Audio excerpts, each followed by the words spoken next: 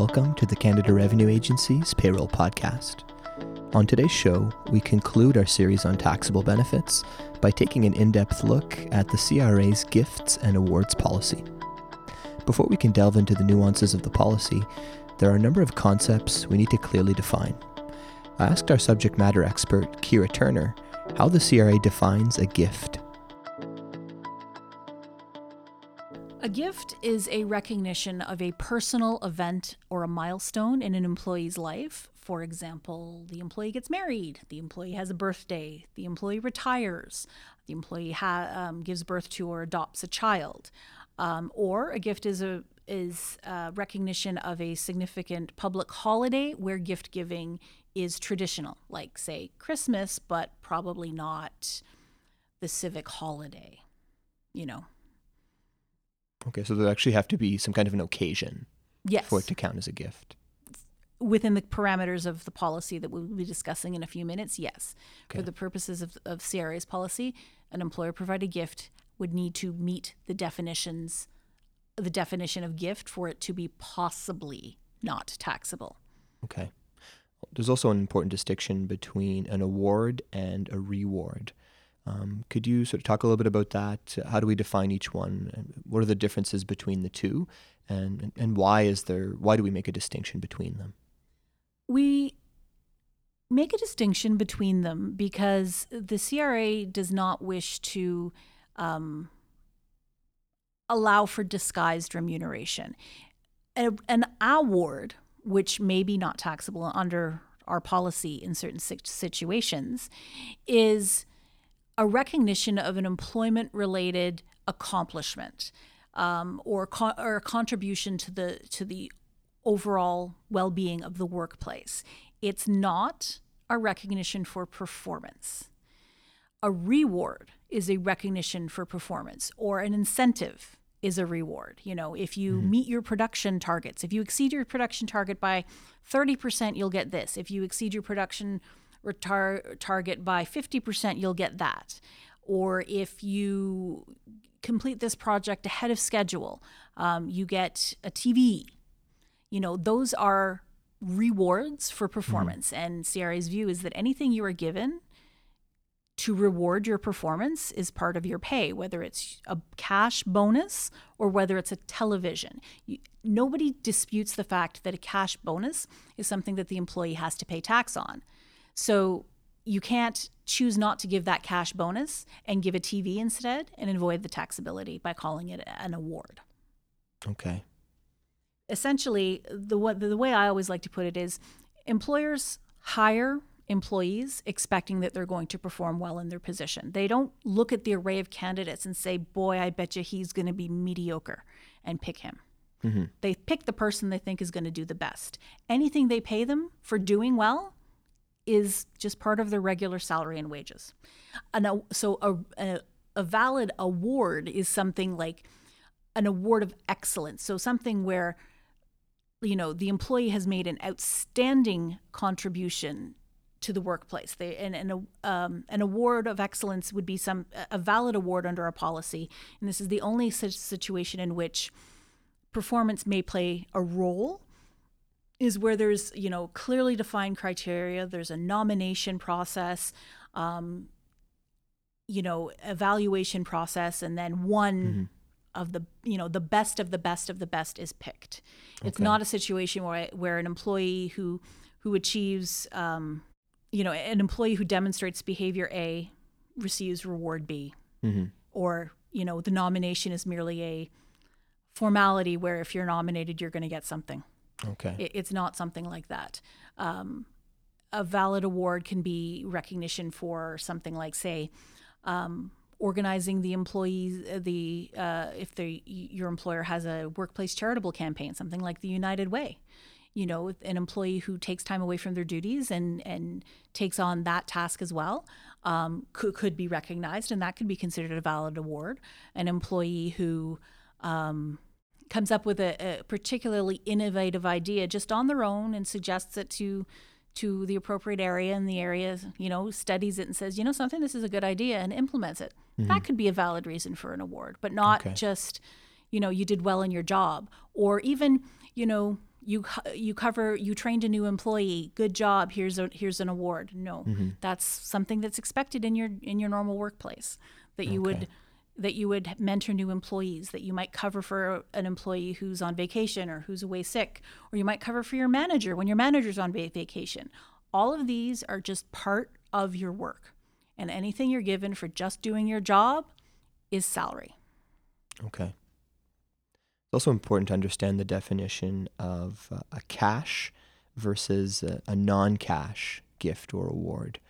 Could you touch a little bit on those concepts and how do we differentiate between the two? Well, cash is pretty much what it sounds like, right? So that's your currency, checks, negotiable instrument, that you can, it's cash. And so that's fairly straightforward. Non-cash is anything else. However, within the gifts and awards policy, we have a concept, and that is near cash. Okay. Near cash items are things like a gift card. A gift card isn't actually cash, but it behaves like cash. You spend it in a store or a mall. There are some malls that, you can get a gift card to the entire mall, acceptable in any store within the mall, or some gift cards are good at multiple stores that are, say, associated with each other, like, I don't know, HomeSense in the Bay, to put a Canadian business perspective on it. So a near cash item is something that functions or behaves as cash, or which can easily be converted to cash. In some of our older documentation, we mentioned things like, gold bars or silver ingots, because these are common items that are given by employers to employees. Okay. And how would something like a voucher play into that? Would that count as near cash as well? We consider a voucher to be somewhat different from a gift certificate. And so a gift certificate is near cash. It functions and it behaves as cash. A voucher is essentially a token that the employee can use to exchange for a very specific item. So an example, the example I always use where a voucher is concerned is like, so for ease of administration, or for various reasons, an employer might decide it's easier to make an arrangement with a particular retailer that my employees are going to come in and exchange this token for this item, rather than the employer buying a number of those items, transporting them all to the office, and then handing them out at the office. So a situation where the example I always use is a turkey voucher. An employer may, as a Christmas gift to employees, give employees a voucher to redeem at a grocery store for a turkey. This makes much business sense because, not all employees necessarily have the ability to accommodate 300 frozen turkeys in the office. So the employee gets this token, goes to the appointed grocery store and says, "Here's my token. I'm taking my turkey." Okay. So it sounds like sort of one of the important factors there when we differentiate between something that may be, that does count as taxable versus something that may not be taxable, is that an important factor would be the element of choice for an employee. Is that something that is important to consider? Yes. Very often, again, it comes back down to, some traditional concepts about the intent of gift giving, and it's usually what you give is not the choice of the recipient. You, the employer, are choosing to recognize and acknowledge an employee in a particular way, and you're doing so by offering a gift. And it's traditionally the gift giver's choice as to what is given. If it's simply a matter of the employee opening up a catalog and pointing to this, "I want this," how is that different than simply giving the employee the cash to go and buy that?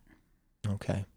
So that's why there's a difference then between something like a voucher for a turkey and a gift card, where the employee could just go out and buy whatever they want. Exactly. I mean, a voucher does not function as cash.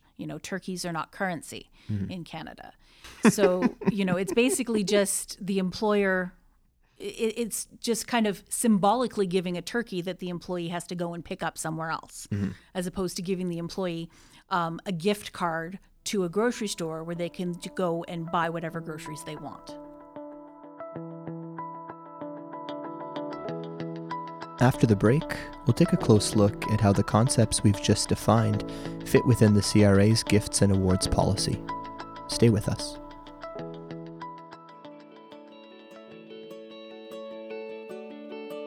The CRA's Twitter account provides information about the programs and services we provide. Our tweets cover topics that may be of interest to businesses and tax professionals. We use Twitter as an alternative method of sharing content posted on our website and interacting with our stakeholders. Follow us today at CanRev Agency.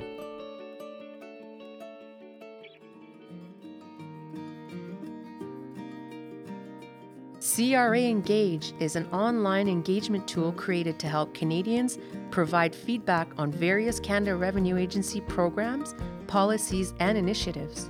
Your feedback is important to us and will help us make decisions that are informed and reflective of your needs and concerns. Have your say and join the conversation at cra-engage-arc.ca.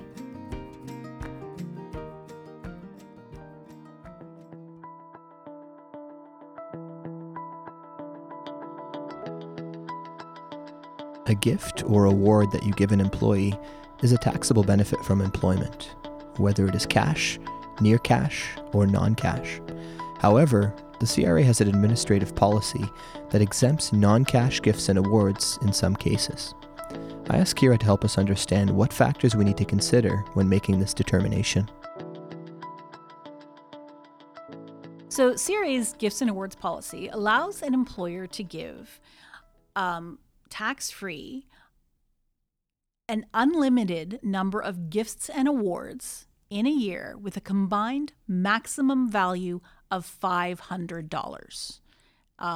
If the value of valid gifts and awards under our policy exceeds $500, then that $500 is an exemption. So if the employee receives $800 worth of valid gifts and awards under our policy, then you take $800, subtract the $500 exemption, and $300 has to be included in income. And I keep saying valid gifts and awards under our policy. Mm-hmm. It has to meet those definitions we just spoke of. A gift has to be a recognition of a personal event or a milestone or a public or religious holiday where gift giving is traditional. Mm-hmm. It can't be, good job, here's a gift. Okay. And it has to be non-cash. It cannot be cash or near cash. It must be a non-cash item. So there is no exemption for a near cash item for a cash item, even if it is a Christmas present. Mm-hmm. So it meets one criteria. It meets the definition of gift, but because it's cash or near cash, it doesn't meet that. It has to be the right thing given for the right reason. Okay. So either the right thing given for the wrong reason or the wrong thing given for the right reason is taxable. Okay. And what about when we talk about the fair market value of a gift or award? Is there anything important that employers should know there? Well, as we've mentioned in previous podcasts on taxable benefits, the fair market value is the highest price that can be obtained in an open market between two parties dealing at arm's length. So, often the amount the employer pays, if the employer has to, deal at arm's length with a supplier, that could be a good indication of what the fair market value is, although sometimes employers can obtain a discount by buying in bulk.